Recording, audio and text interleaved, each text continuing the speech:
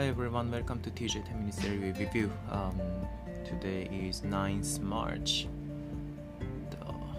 It's very difficult to do recording because all the time, at least anyone on my household makes noise, and sometimes it's very fussy. So if I am not a perfectionist, it should be fine. But it's very difficult for me to do this. Anyway, so just yesterday we launched an event. We joined that event launched by Marui Group, which is our shareholder, and Marui is going to raise social bond, issue a social bond and raise debt funds, and that fund will be spent for Gojo's microfinance activity. This is one of the attempts that we have tried for the last few months, which is to raise debt funds from individual investors from Japan, and so far it's going okay. And this has two, I think, impacts, or the two maybe impacts. Number one is obviously to raise debt fund from Japanese individuals. The Japanese individuals have big financial assets, and if we can use some of them for this financial inclusion, that would be great. So that's number one.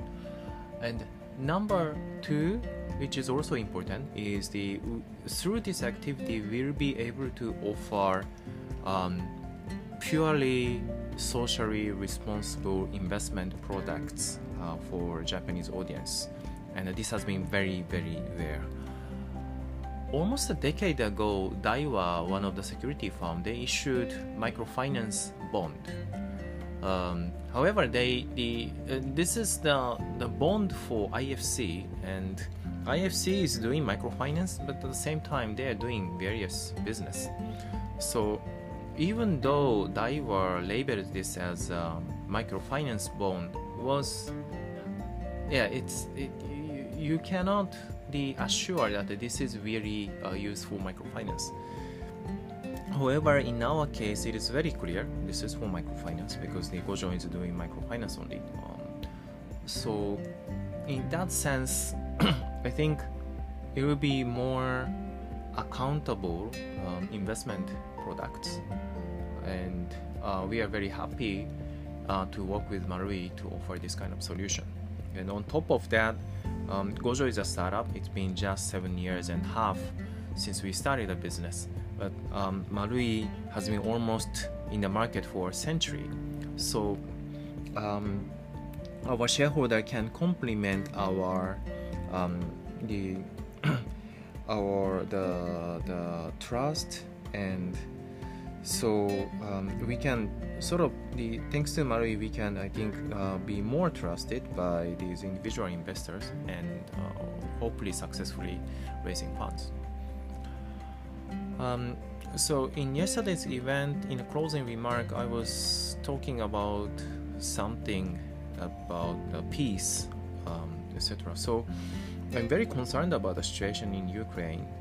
I'm very sad about what's happening, and Ukrainian people are working very hard to protect the country, which is very commendable.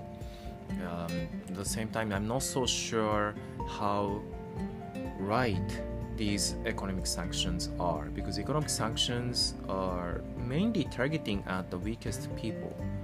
Yes, the oligarchs and the powerful, wealthy people get some impacts from economic sanctions, but they don't become penniless due to the sanctions.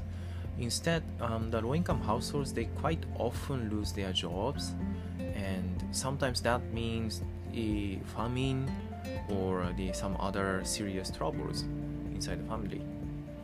So in other words, economic sanctions are the tool. In a sense, it's a weapon targeted at the low-income or the weakest, underprivileged people, and they let these majority of the people hate their government, and then that provides the negative impact on the regime.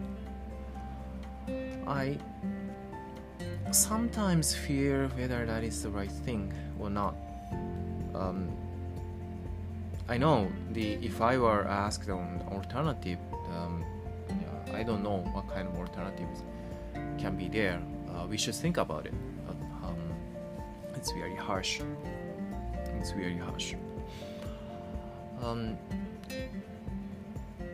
And unfortunately, I think similar things would happen in Asia in the future.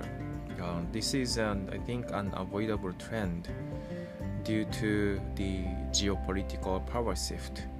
So the US has been a superpower, but that era is ending now, and China will be rising. And whenever power shift happens throughout the history, war occurs. Ukraine is just one of them. I think some other things will happen in the future.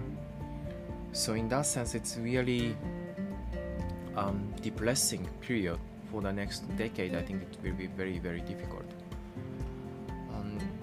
Sometimes I think about what we can do, and what I am confident about is to maintain economic transactions globally, which is, I believe, very important, because if you maintain the economic transactions, especially for this kind of investment products,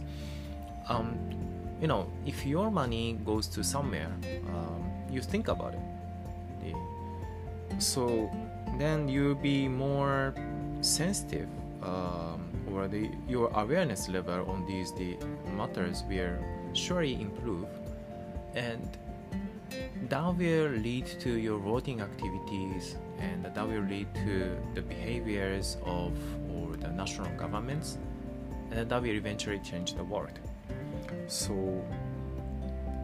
we individually are powerless. However, through these economic transactions, investment activities, I personally believe that we can make the world a more peaceful place, and that's one of the things that we are doing, and we keep trying doing these things.